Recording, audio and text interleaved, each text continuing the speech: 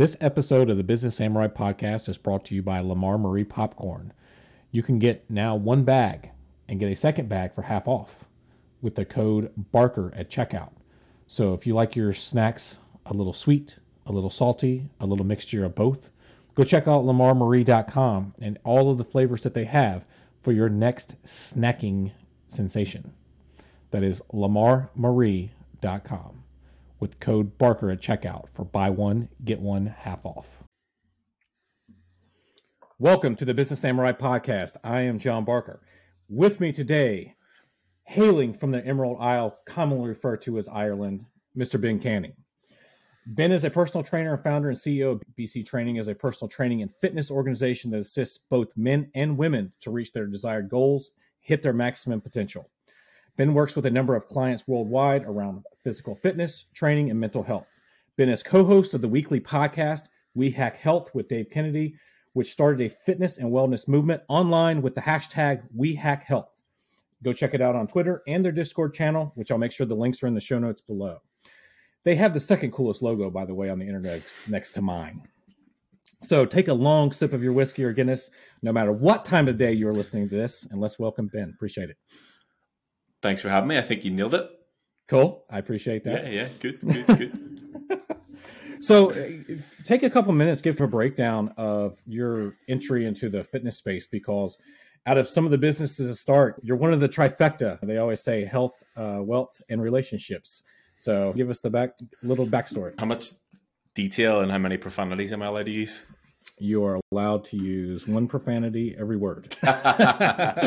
Okay, so for me, if we go way back, before I did what I'm doing, I realized quite early on that I was highly unemployable. I just didn't work well for working with other people. So I knew that there needed to be something that I did that was me working for myself. And it's always just fallen into whatever I have been into at the time. Fortunately or unfortunately, depending on what way you look at it, the first sort of business, I guess, that I ran was providing transport to different nightclubs across the country, which was just an excuse for me to get drunk 5 out of 7 nights a week and get paid pretty well for it. The shelf life of that was quite short, to be honest, because I just couldn't keep up with it. And then after that, I found myself in the gym instead of in the club. A friend of mine qualified as a personal trainer, and he was like, look, I need someone to do my first ever before and after. I was like, I need to stop being a pisshead every single weekend, so I'm your guy. And then just absolutely fell in love with it. I, at that time, worked for someone again, really hated it. And I was like, what do I do to get out of this? I had, after my original coach, I had an online coach, and I was like, this online coaching thing seems like the one. Like, this guy's just send me emails every week. Like, it seems to be easy enough. So I was like, right, what do I need to do to become an online coach? The first step was obviously become a gym floor coach, like a gym floor PT. So I moved into that, started working on the gym floor in December 2016. And it was always my goal to go fully online by December 2021. So I'd given myself 5 years, I guess that was, to be fully online off the gym floor. Obviously, the recent global shit show pushed everything that a little bit forward. And from March 2020, so I guess 2 years, I've been fully online, which has been the best thing I've ever done. Awesome. How did you have any other like fitness influences in your life to help that career transition? Was it just working in that gym that kind of gave you the experience, or is there other certifications and stuff like that to set you apart? So the being qualified as a PT, I don't know if it's the same over there. I assume it's probably something similar. The way I describe it is it's almost like adult learning. You just pay for the qualification. So it's like when you do your driving test, they teach you how to pass your driving test, but they don't actually teach you how to drive. So whenever you get that initial certificate, it's okay, and then you sit down with an actual human in front of you and they tell you just the problems, and you're like, what page of the fucking textbook was this on? I don't remember this bit.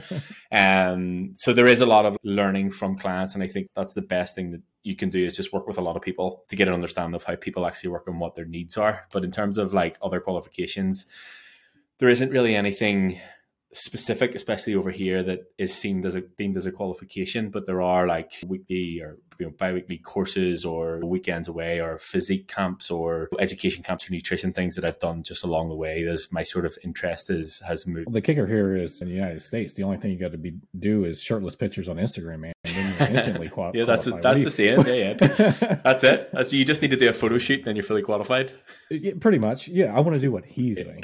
Yeah. How much? But speaking of that, this is something we haven't really talked before this, other than the hashtag We Hack Twitter, and you see my weak lifts because I'm always hurt, which we'll get into that a little bit later. But how much has the Instagram and the TikToks and all of that nonsense that's out there freaking ruined people's attitudes and what they think it actually takes to improve getting a healthy lifestyle, getting a weight that they like? You don't have to be ripped, but how does that affect when somebody comes to you and says, help me? The fitness industry as a whole, in my opinion, is a shit show for that exact reason, because people will post pictures of themselves when they look their best because they've just done a photo shoot and they've went through absolute hell to get there.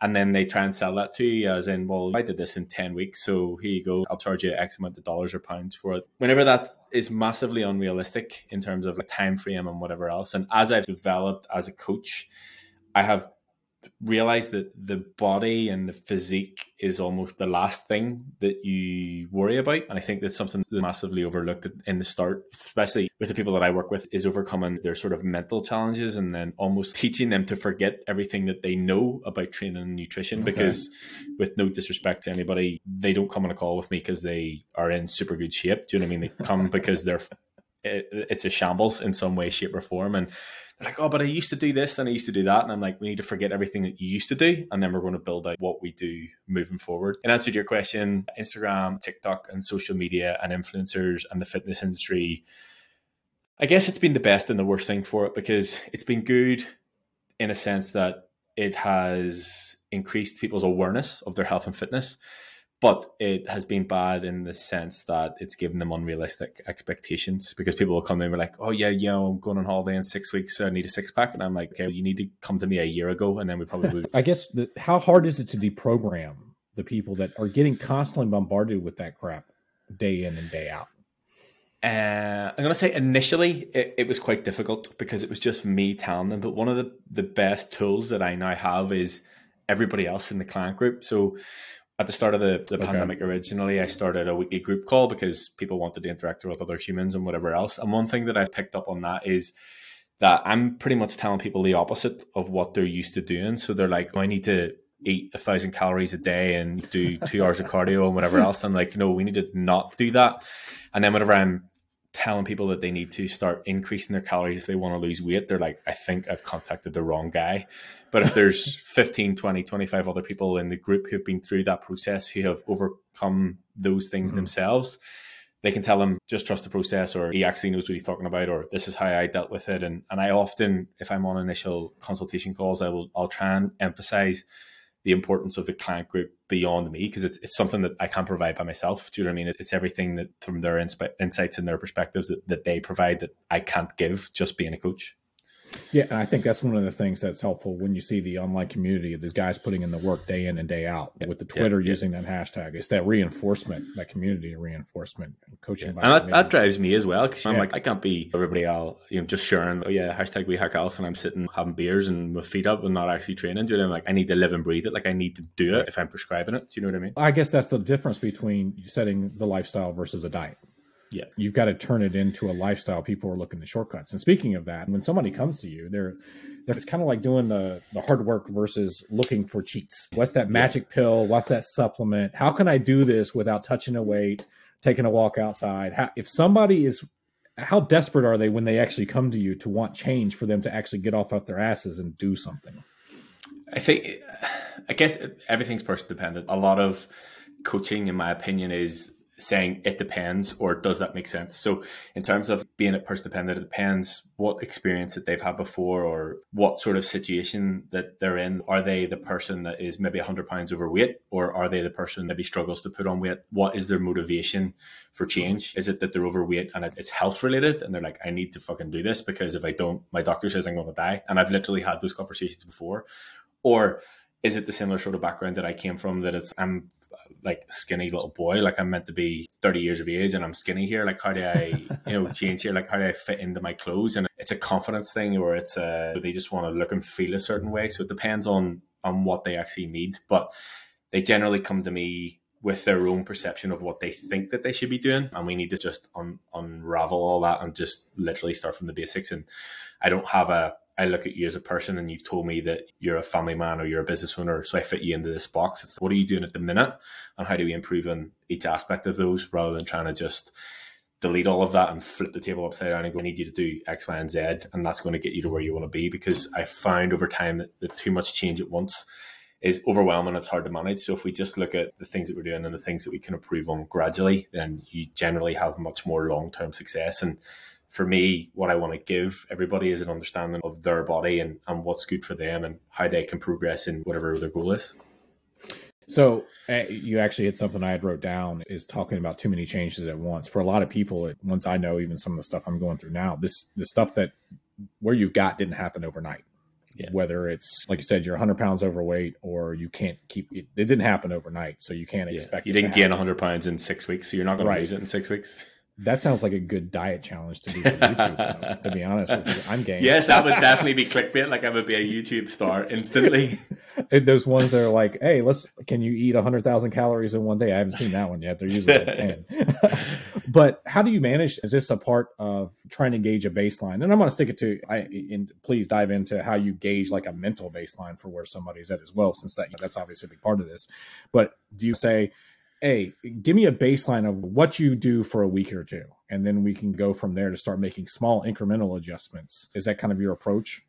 Yeah, so I guess I'll take it back even further and talk you through like how the actual process of if you book a call with me actually works. So I assume that you will have done your research and been on the website. The website is not very much except book a call. So whenever you click that book a call, it will set up the time, and what that will do is it'll send you out an initial questionnaire. Now, again, this is something that's been built up over time, that it's quite an extensive questionnaire, because I find that the more that I know, the better. So there's maybe 75, 80 questions. And that to me is to give me an idea as to what goes on in their general life. Like, can I interject something into that as well real quick? Yeah. I think from a business perspective, if somebody is willing to answer 75 to 80 questions, 100%, their pain is enough that they want your help, and it's not a fly-by-night thing. Yeah.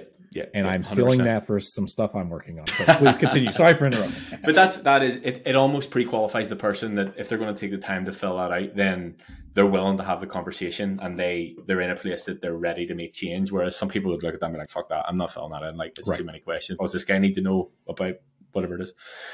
So it's quite extensive. It's really extensive. It covers what they do day to day, who they live with, who is in charge of their food, their shopping, their sleep, how many alcoholic beverages they have, how many caffeinated beverages they have, like what their training looks like at the minute, what their food looks like at the minute. It's a lot.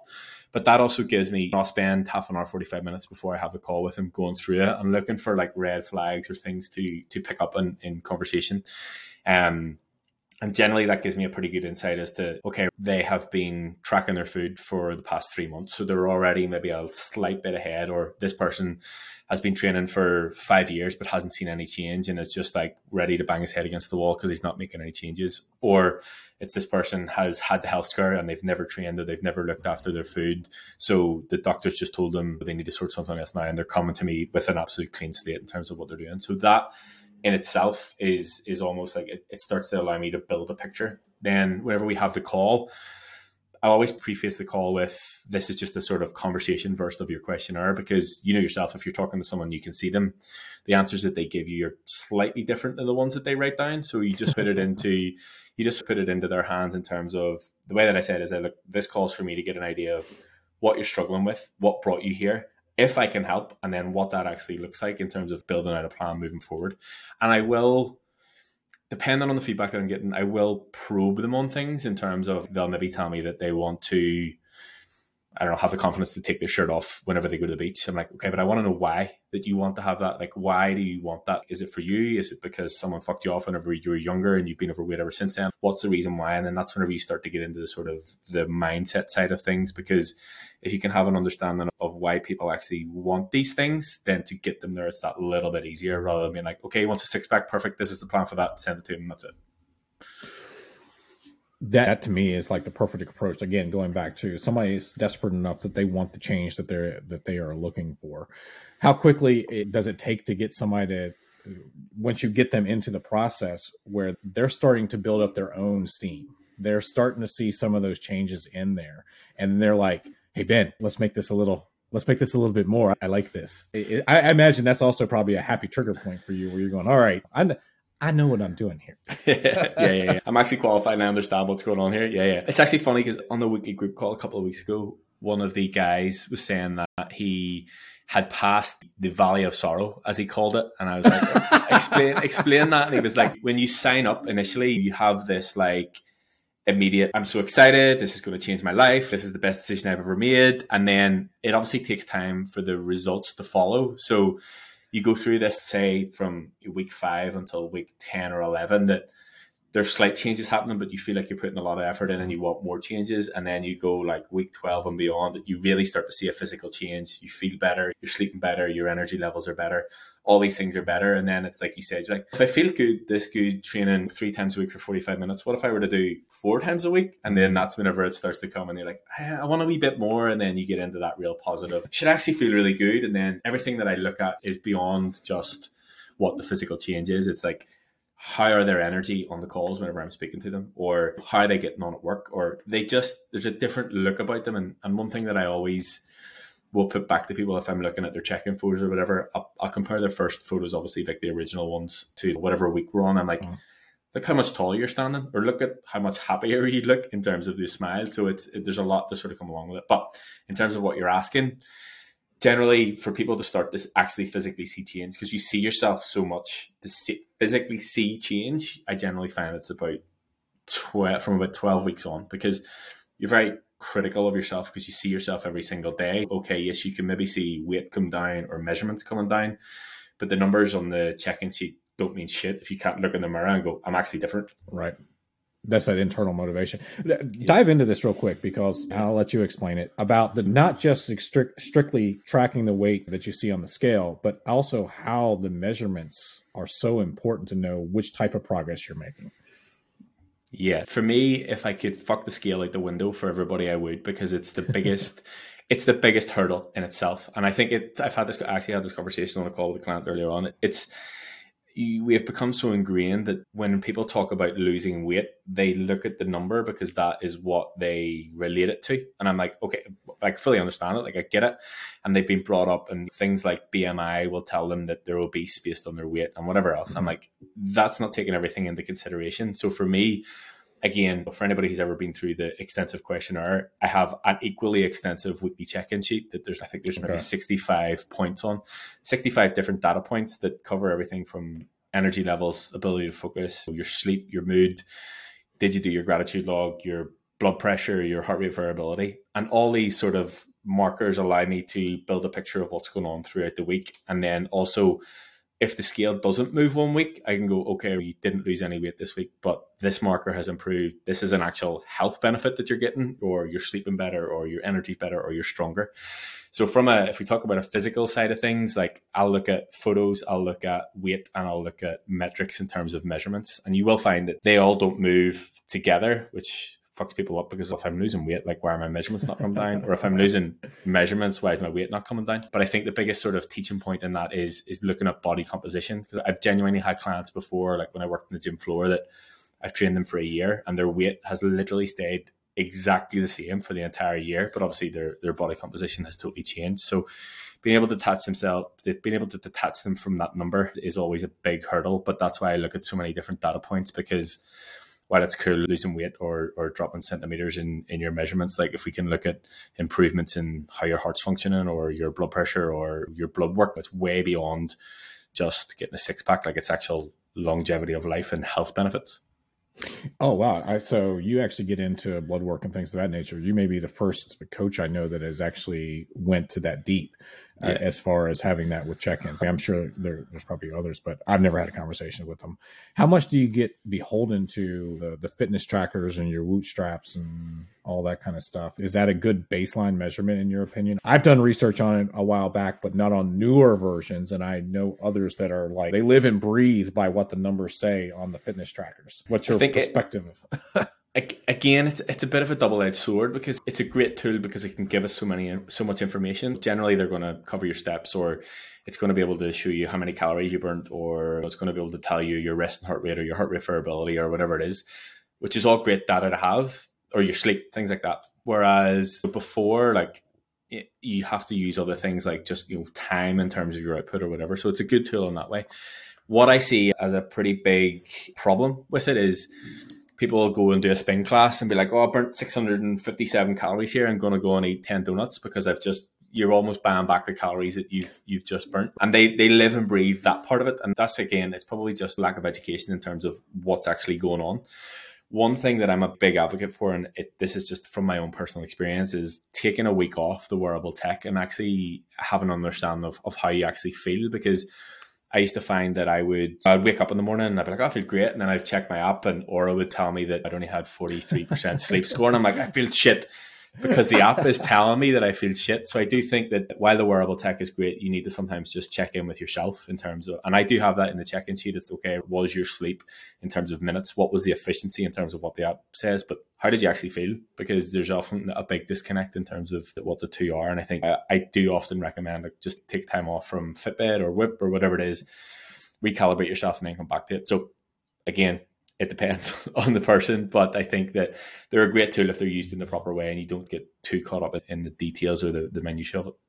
Oh yeah, no, I think the gamification aspect of it, if you've got that community, is a good driver. For me right now, me and my wife will sit there and we're on the move streak and all that kind of stuff. And it's, hey, I make fun of her. You got 10 calories to go before you cross and get the 3 rings to circle across. But it gives it a different type of aspect. And again, it's that community feel that's out there. Do you do any work with competitors at all?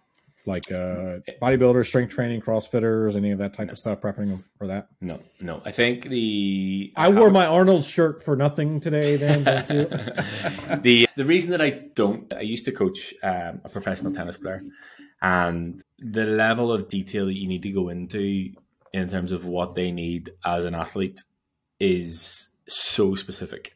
And while it's great knowledge to have, unless I'm going to coach professional tennis players for the rest of my life, it's a lot of time to put into just that one specific thing. In terms of like professional bodybuilders, Helmy, the guy that I just was mentioning in terms of the podcast that we just recorded, like that's his thing. And I think that there's definitely a lot of wisdom in being able to outsource. So if somebody came to me and they're like, I want to do a bodybuilding show, I'm like, I'm not the guy. Like, I can recommend, I have 2 or 3 people I can recommend. I'm able to outsource that. I can't be a master of absolutely everything, things like that. The specifics that you need to go into and the level of work that needs to go into each individual would take away from what I'm doing from everybody else. Do you know what I mean? Because I would have to relearn everything about what they need for, if it's bodybuilding, what they need, coming up to going in stage, or if it's CrossFit, what do they need in terms of like performance or fuel in their bodies or whatever else. No, I understand that. And now, like I said, we haven't talked before this. That was actually a lot of my background. I didn't compete. Actually, it's still a goal, if I can ever stop becoming the walking injury that I am right now, is to do a physique show at some point. But that's actually was my out of high school with weightlifting. I'm 43, working out with people that did amateur competitive bodybuilding and seeing the massive amount of foods that they ate. And honestly, I lived and worked that lifestyle for a period of time. And I do believe it's what caused my injuries, particularly with my knee as I got older. Not that we were doing anything that I would think, even looking back on it, that was improper or incorrect. Obviously, it was just massive amounts of weight. And I put massive amounts of weight on my body over a period of time that I just don't think my frame could support. I think that was part of it, because I've always prided myself on trying to maintain proper form and etiquette in the gym without doing stupid things that you see other people do, or teenagers come into the gym and grabbing weight that they shouldn't be, because that's a big part of it. So I've got that as a goal in there. But one of the things I don't know if you even track any of the stuff. I do loosely track the bodybuilding. We're seeing lots of deaths with steroids at the professional level, and then it's coming out more and more that the actors, whether they'll admit it or not, to get ready for a role, like you said, in 12 months, they've got assistants. And I think that's setting up a potentially bad mindset for kids coming up. They're seeing their action heroes, not look like Bruce Willis did when I was growing up, like just a normal dude, but freaking the Incredible Hulk. And I'm worried about that setting up the wrong expectations if people are not going to be forthcoming in those discussions. And I just don't know if some of the circles you talk around, if that's something you worry about for general public health and at all. Yeah, I've had many open conversations, and as we spoke just before, like who I train and the people that I work with has massively changed over the past 18 months. And the more that I move to coaching more males, and especially coaching more males based in America, the more the conversation comes around TRT and things like that, which is obviously different than performance enhancing drugs and like going down that street. And I'm happy to have open conversations about that because I have the knowledge for it. Anything beyond that, I wouldn't be referring, like I wouldn't be recommending doing whatever they need to do to get on stage. I do think that is definitely a big part of what's missing, because if you think of, even we talk about the competitors at the Olympia, like Chris Bumstead, he's in incredible shape, but we all know how he got there. Do you know what I mean? But if I were me starting out my training career about 8 years ago, if I look at him and I'm like, right, I can do that. I'd be able to do that. There's no problem. And I think, again, it just comes down to, because it's seen as, I don't know if, I assume it's the same over there, but because it's seen as a taboo subject, people don't want to have the conversation. So if I decide, okay, I want to get big and become a bodybuilder, I then have to go, okay, this is what I need to take and this is what I need to do. And it comes from just lack of education. And I guess one of the biggest things that I've seen when I worked on the gym floor is people starting into that too early, like not reaching their true natural potential before going down that street, like seeing it as a shortcut and seeing it, the more that I take, the bigger I will be, when it's not necessarily like that. And again, if we take it back to looking at blood work and looking at blood panels and how your body responds and levels that things should be at, and doing it in a healthy way, it can be done. And I don't follow a lot of coaches, and I don't really have many conversations with many coaches. Helmy I will talk to, who is obviously on the road to become a professional bodybuilder, so I have that insight. And my former coach Callum, like he coaches professional athletes. That's what he does. So following his stuff and having an understanding of his process and educating the athletes in terms of what they're taking and how long they should be taking it for, and almost like the way that he's moving things is it's about spreading the risk. So obviously with all these things that you take, there will be adverse side effects, and what he looks at is, instead of pushing things to maximum limits in terms of maxing out how much testosterone you can take, he looks at different, like a couple of different compounds and doing like a smaller dose of those things. So looking at it from a health perspective over a broad spectrum, so that you're not like really putting that much sort of pressure and challenge on what's going on in your liver or your heart or whatever it is.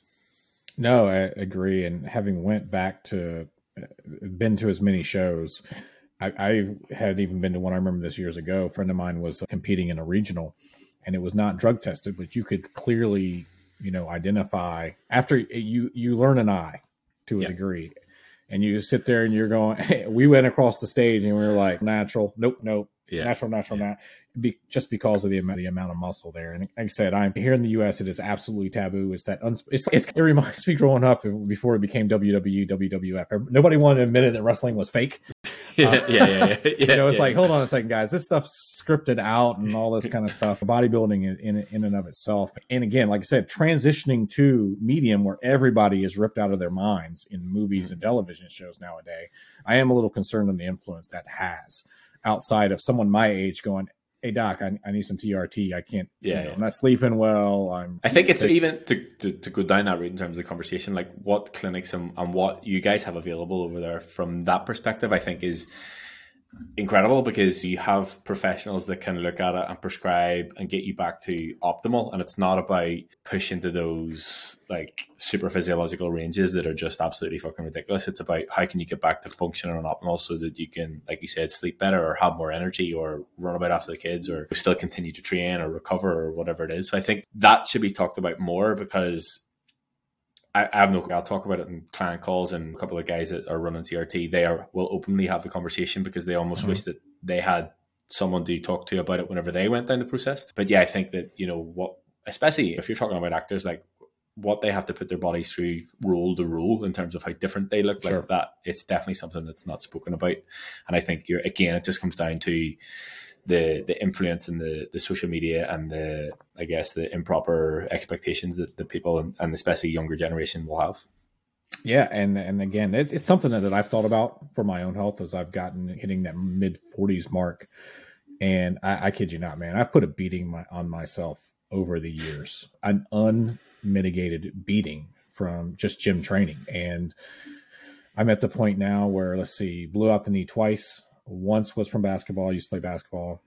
Then I had a cartilage tear that I can't explain what happened. It just, I wake up one day and I'm falling down just by standing up. So leg days can be interesting if and when I can do them. No squatting, of course. No high impact. 3 AC joint decompression procedures from just all the pressing overhead. And then just constantly spraying something along that line that, again, I think it goes back to working out with some of those guys that were massive. I'm talking over 300 pounds, doing the bodybuilding thing, off season over 300 pounds. And man, I was right there with them at, let me see, at that time period, I was probably 185 and got up to 240 and got up to 240. And I was actually I'm probably 240 now, but it's like the Oreo. Different 240. Well, and part of that is some of the injury I've been going through for 3 months now. It's just absolutely stupid nonsense.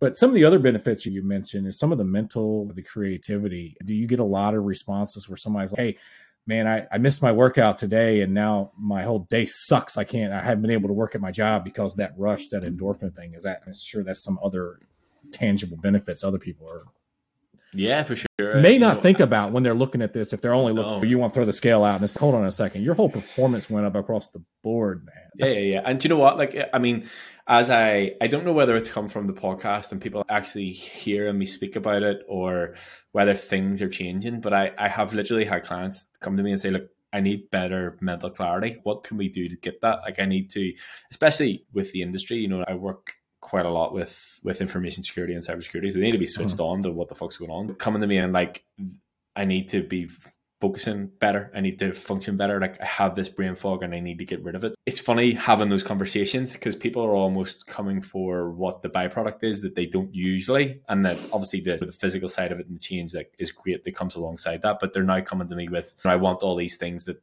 people don't know that they're going to get. So I don't know, like I said, I don't know whether it's people are just changing or it's just because of the information that I've been putting out. I would sit there and say the one thing that when COVID started, I was the gym rat, man. So going back into my early 20s, I was that dude working out with those bodybuilder guys in the gym for 3 hours a night.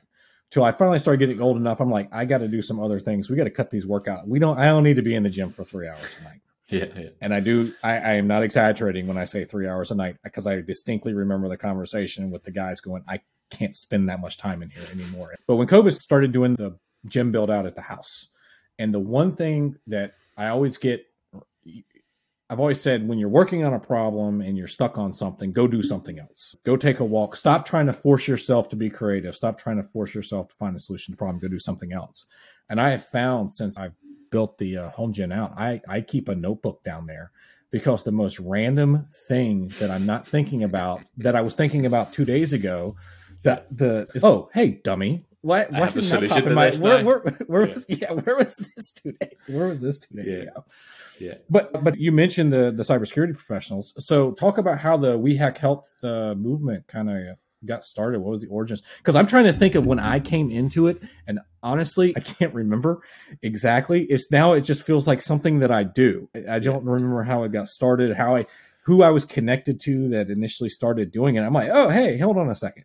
Yeah. If we take it back to obviously me fully transitioning online, and then I'm pretty open about this. I started coaching Dave, and to me, Dave was just Dave. He contacted me through Facebook. It was just as if anybody else had contacted me, and then all of a sudden he's got fucking 150,000 followers on Twitter, and he's this fucking cybersecurity genius. I'm like, who are you really? What the fuck's going on here? And then from that, just him posting his sort of success, my client base in America grew and grew through people who are doing a similar sort of job. And I think, again, the more I got into it, the more sort of patterns that I could see as to what people struggled with. And they are all in the same industry, so they all have similar struggles in some sort of way. And I was like, we need to put this information out. We need to find a way to do this. And it was actually Martin, the guy who, I'm going to say takes all my photos, but the photographer that I use quite often. First of all, he said, you should start a YouTube channel. I was like, no, because I wasn't why not? I didn't know it's coming, but I didn't like I don't like speaking. Well, I didn't like speaking in front of the camera, and I didn't because there's a mic here. It would have freaked me out. I could have a conversation with you all day long because there's a mic and it's recording. I would have been like, oh, I can't do that. And then I was just literally having a conversation with Dave one day, and I was like, I'm thinking about starting a podcast. Do you want to do it with me? And I was like, he's too busy. Like, he won't want to do that. And he was like, I'd be fucking honored. And I was like, holy shit, really? So then it just came from there. And then we started the podcast. I'm going to say September, August. September, August last year. Yeah. Okay, September, August. And it's basically just gone from strength to strength. Obviously, one thing I'm very grateful of is the presence that Dave has on Twitter and social media that's helped us grow. And to me, one of the coolest things about it is, okay, yes, it's great getting someone a six-pack or whatever it is. Like, I'm in a position now with the information that I'm putting out and the audience and everything that comes along with it, that I can actually help an entire industry, which is a unique position to be in. So I can actually help them with being more productive at work or living longer or handling their stress better or sleeping better or whatever it is. And it's a very unique position to be in. And to me, it's something that came totally out of the blue, far left field, and it's something I really love doing. And it's actually quite good because if I'm speaking to someone on the initial consultation call, they will have listened to some episode of the podcast. So they already have a bit of an understanding as to me, and you don't have to have that awkward initial conversation. And like we did. No, but not even with that, because of the hashtag goes to Twitter, like I already know who you are. Do you know what I mean? Whereas before, I'd have clicked into it, and then you have this total stranger that doesn't know who I am or they've maybe read things that I have. Yes, there's maybe read things that I have written, like when I used to post a lot on Instagram or whatever. But I think having heard someone's voice and how they actually are is entirely different than reading something that they have written. And I think that it's helped me and my business massively in so many ways that I couldn't ever have imagined. No, absolutely. And so a little bit of my background. I've been in tech. I didn't know Dave. I've never talked to Dave outside of me sending him stupid GIFs on some of his posts online. That's the extent of it. But I've been in tech and now just doing consulting and obviously doing this podcast here. But you're not wrong, having been in the tech cybersecurity field for 20 plus years. It's not known for its physical well-being. It's the opposite. It's Cheetos a Mountain Dew by the case, man. Again, it came about. Sorry to interrupt you, but it's like it was almost like a dick measuring contest, for want of a better phrase, as to I heard you use that later. On another one. who stayed up the latest, or who was the most drunk, or whatever it is. And I'm like, this is literally the opposite of what you should be doing, and especially from a cognitive function and what they're actually managing and what they're actually trying to achieve. And I was like, we need to change this on a big scale. And actually, one of the cool things that I've noticed recently is, at the start, it was a lot of people who were coming to me and they were like, I spent 20 years of my focusing on my career and I haven't really focused on myself. And I need to fix that because, okay, now I'm this super successful person in the business or the company or whatever. But how long am I going to live to be able to see this out? There's been a shift in terms of like younger people coming and being like, oh, I've heard you talk about this and I've heard you talk about that. I'm preempting that a little bit and I don't want to have those health issues and I don't want to have those injuries. So I want to get on the ball with things sooner rather than later, which has been a cool shift in things. No, I'm trying to articulate. That's awesome. That's what I've seen. Because back when I was younger, my whole thing was I want to break the norm of what the traditional IT person was thought of. And until I blew out my knee the first time, I actually was pretty good at that. And I still see people now, as I've tried to launch the podcast as well as restructure the consulting and get relaunched from that as a new entity for myself, or restructuring of the entity that I've got. I still have people come up to me now and, hey man, what's your workday look like? I said, well, I'm usually up at 5. I immediately start to go to work. I said, depending on when I get a big thing done is when I go work out. But I'm like toast. By the time it gets 8 o'clock at night, my wife makes fun of me. She's like, you used to like start your nights. I said, I started my nights before at like 10. I said, I'm ready to go lay down at 8 o'clock. And then I hear people going, oh, I do both. I get up at 5 and I stay up until midnight. You're an idiot. That's not going to last forever. That's not going to last long. And quite frankly, I don't even know if I believe whatever the hell you're talking about, to be honest with you. But I have that happen probably about once a week, where somebody says some stupid stuff like that for me. So that's the reason why I think I like the movement, because it's putting spotlight on it's weird to say, a specific industry of people that are not typically known for health and well-being. And when you're talking about cybersecurity, and particularly in this day and age, you're always on. So happy I don't do any hands-on stuff anymore. It's funny because obviously with things start to open up, like I've been meeting people that I haven't seen in a while, and one guy that I work with is a videographer, and he was just, this is where the YouTube thing came about, but he was like talking about vlogging and what that should look like. And he was like, the last time that we shot a video, you were in the gym floor and we did this thing and it was the majority females and it was all everybody looking pretty and whatever else. And then he was like, what are you up to? And I was like, I work with the majority hackers. And he was like, I was like, yeah. And then told him the whole story. And he was like, how the f-? And I was like, I don't know why, but it's far beyond. The thing that I like about it the most is what I can give back to these guys and girls is health and years on their life. It's not necessarily you want a small waist and a big bum or drop a dress size or some fucking superficial bullshit. It's we can actually help you live better for longer in terms of not even talking about their career and how they're able to function at work. Like genuinely improve people's blood work. Like I've had clients come to me and they'd be like, my doctor actually couldn't believe the improvements in my blood work from the last time I did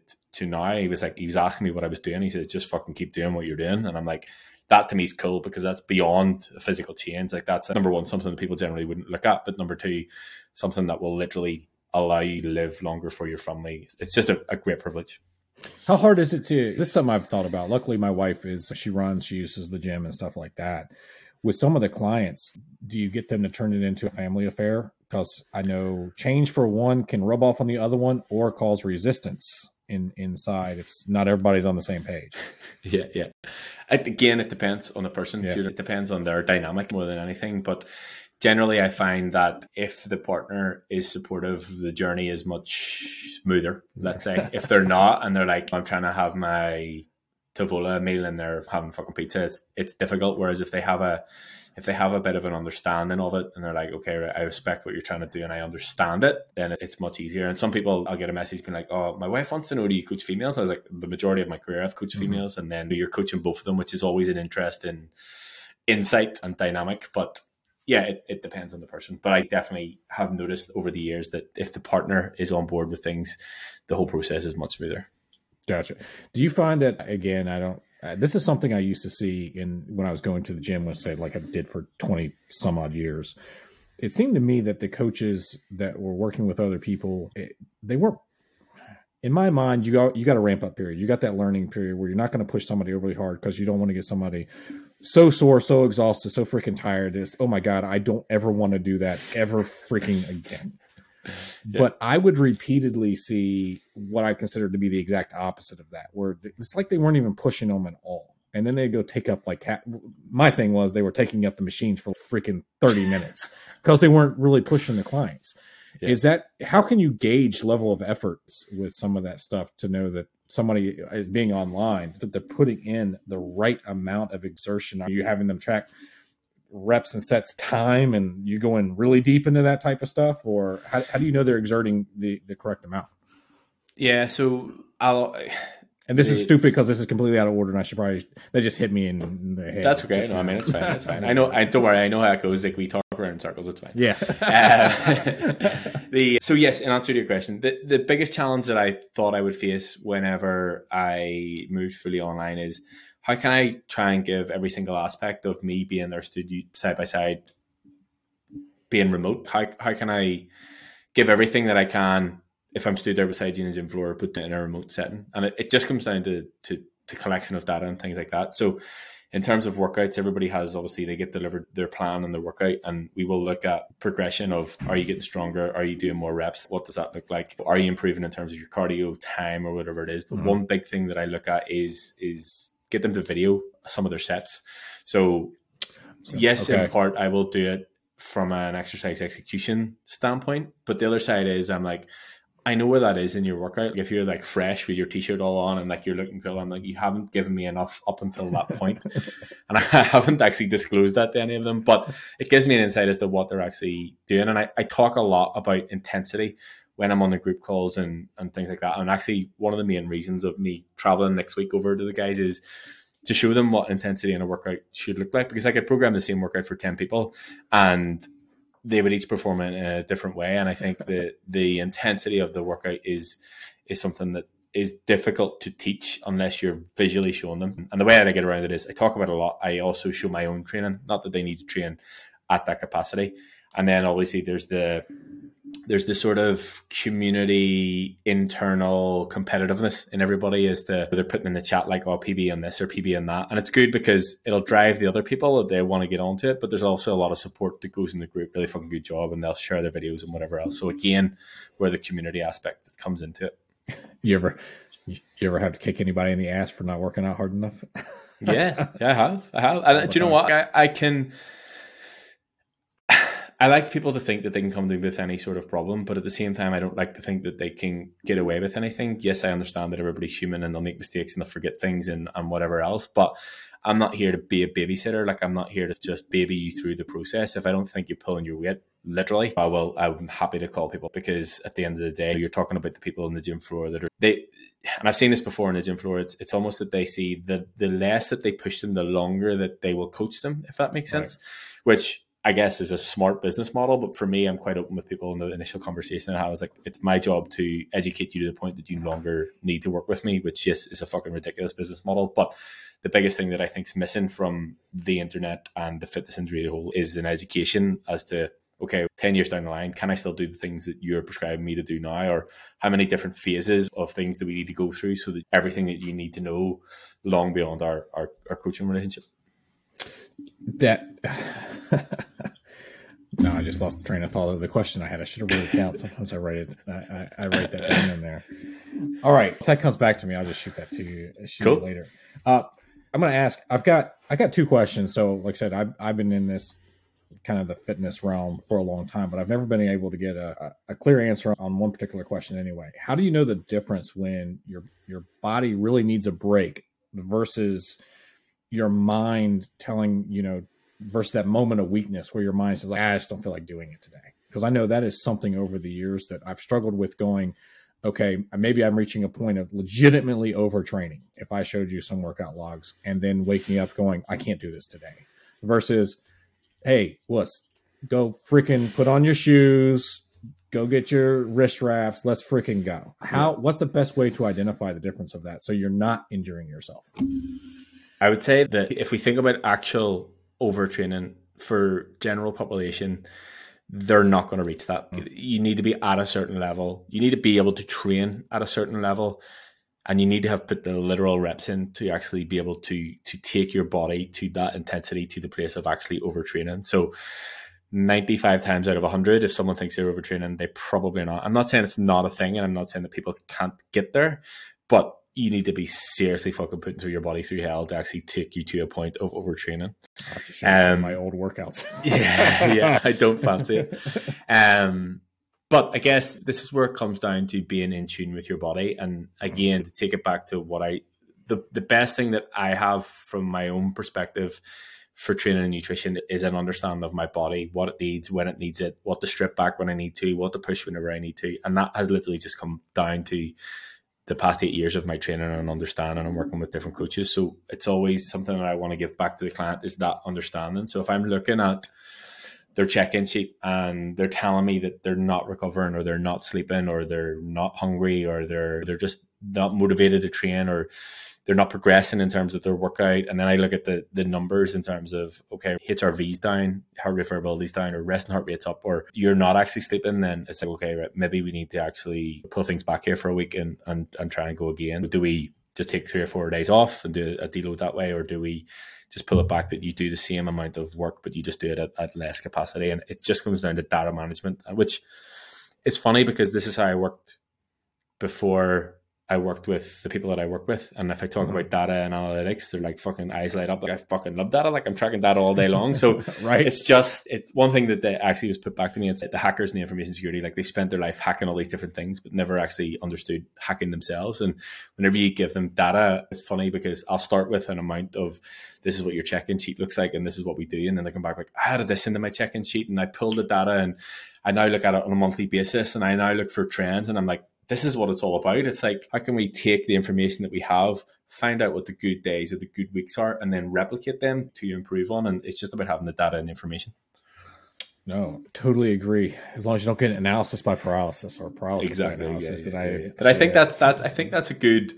That's why it's good to have a second set of eyes. Do you know what I mean? That's why it's good to have someone else look at it, because you can look at it yourself and you can get too caught up in it. Whereas I can look at it from my perspective, and I'll pull up your checking sheet and I can rationalize it a bit for you. You're like, oh, that makes sense. That goes right back into why I'll make an argument for even a business going, why you need a consultant, for instance. And you're a coach. Just hold on. I'm not beholden to your internal politics, your internal beliefs. I'm here to give you an objective thing. And if you think that my opinion has value because of previous experience or results somewhere else, you're going to fricking listen to me. And if you don't, too many times, I probably don't want to work with you. What's the point of having me around? So I'll wrap up with this. Did that answer your question? Yeah. Okay, that's all right. Because you said you hadn't been able to get an answer. Oh, that was the one. Yeah, because I don't disagree. I don't disagree with you saying that most people won't get there. I would say I would follow probably, again, you can take me in my word for it or say I'm full of crap. I believe. I know legitimately I have done that through training programs before, doing either recompositions and really arms. I can't lift my arms over my head. I can barely close my hands to make a fist. I have been there more times than I can count over the years. Not recently. It's probably been 2.5 years since I've been at that point because I just keep going in and out of this stupid. I'm no kidding. I'm hurting myself in my sleep is what's happening. The reason I've had sleep studies done. Okay. My Apple Watch will sit there and say in my sleep that I have walked 200 steps, 50 steps, 100 steps. And when a sleep study, because I'm mentally subconscious of being hooked up to all the wires, I'm not moving at all. Okay. So they're like, we can't find anything wrong. And then I'm coming back and I'm all twisted up like a pretzel and doing all kinds of stuff and waking up and both of my arms are numb. So that's some weird nonsense that I'm going through that puts me into that orthopedics, either wet dream client or nightmare, depending on I've made a very good friend that's an orthopedic PA over the years. Okay. And it's bad when you walk into the doctor's office and the receptionist goes, "Hey, John, how you doing?" I've been here too many times. Yeah, you've been there probably a few too many times, of which I can sit there and legitimately say some stuff was and other things are mystery injuries. If you could wrap it up with this, if there's something, again, you're in a highly competitive market space. There's lots of people out there and there's lots of people coming in with a lot of preconceptions that we've talked about ad nauseum here. If you could wave a magic wand and make something go away to make your life better when they come to you, what would that probably be? Diet culture. Because again, it depends, but the diet culture becomes almost like a cult. So people who do keto will they'll be like, it's the only way, or people who do intermittent fasting, it's the only way. And while I will bash these diets and I'll make fun of keto and whatever else, it's the lack of education that comes with them. So it's like, okay, you just want to eat protein and fat, but why are you doing that? What's the actual purpose of doing that? And I think that diet culture as a whole is really messing up people's relationship with food, like really messing people's relationship with food. And I agree. That's where the biggest challenge comes, that people come and be like, oh no, but I can't eat carbs because I saw my mom do this diet 50 years ago. And I'm like, fucking hell, like where do we even begin with this one? But it's just that people believe that this is the way. And the thing that I say about it is everybody who says this is right and wrong, because keto might be the best thing for that one person and they have lost 100 pounds and they feel great and everything that comes along with it. Same with intermittent fasting, same with any diet. But that doesn't mean it's going to work for me. And that's, people will have a conversation and be like, oh yeah, you want to lose weight. Okay, I did keto. This is what you need to do. And it's like, no, it doesn't really work like that. It's understand what's going on with you and how you can build something out that will allow you to have sustainable weight loss or muscle gain or whatever it is. And I think if I could get rid of diet culture, it would save me a lot of time. But it would save it genuinely, I think it's one of the biggest issues that people face, because they just are so lost in what to do, because they will read one article and they'll read the next one that tells them the opposite, and they'll read the next one that tells them something totally different again. They're like, how can I process and how can I get this? And the thing about it is all of them have some good points. For myself, sometimes I'll use fasting, because if I relate it back to when I was on the gym floor, if I had a heavy morning of clients and I was working, say, 6 a.m. to 1 p.m., if I didn't eat in the morning, I was fine the whole way through. But if I had my breakfast, at 5 a.m., by 9 o'clock, I was starving and I was pissed off. So I would have used intermittent fasting. I didn't run about telling everybody I was doing intermittent fasting. And the same with keto. Generally my first 2 meals of the day will be high protein and high fats, because cognitively I feel better. I don't run about telling people I do keto, but I've taken bits from each one to Right. build out something that's for me. So I think if I could get rid of one thing, it would be diet culture. Back in the days of me not looking like I ate a tub of Oreos, I would get that. And I would see the people do the same thing and not make any progress at all. They would sit there and think that, oh, I'm doing intermittent fasting. I can legitimately eat anything I want in whatever window they set, whether it was 8 hours, 4 hours. If you want to eat, you can still eat fucking 5,000 calories in an hour. It doesn't take long for that stuff to add up. Or the ones, I actually had that conversation recently.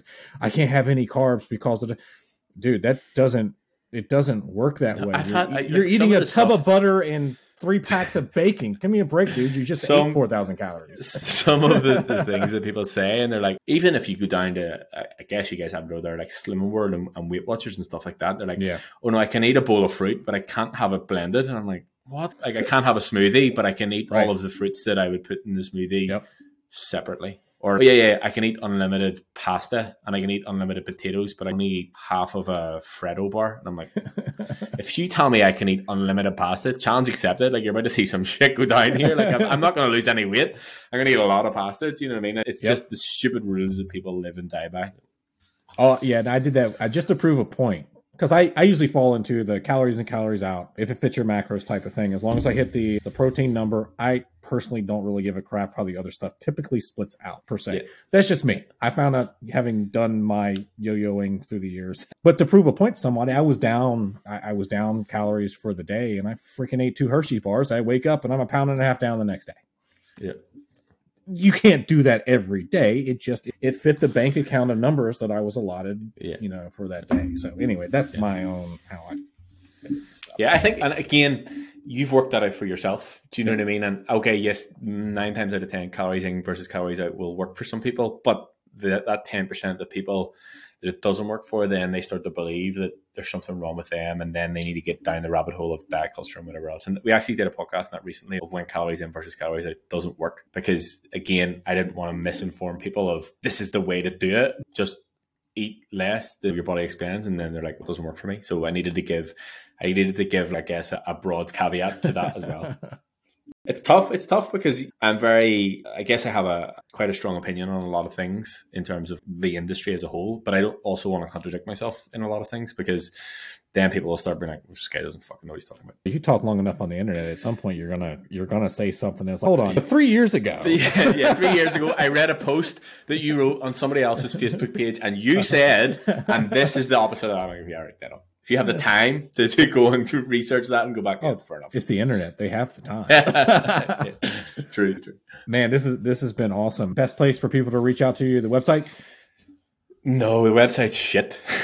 So if you want to book a call with me, then the best place to book a call is the website. Yes, the best place to book a call. BC.training. It's just BC.training. The best place probably to find me now is Twitter, just at Ben Canning 87. It's a strange place that I've found myself in, but even like Instagram and stuff like that, I don't really use as much anymore, just because of the people that I work with. So get me on Twitter. If you want to book a call, BC.training website, and I'm gladly speak to you.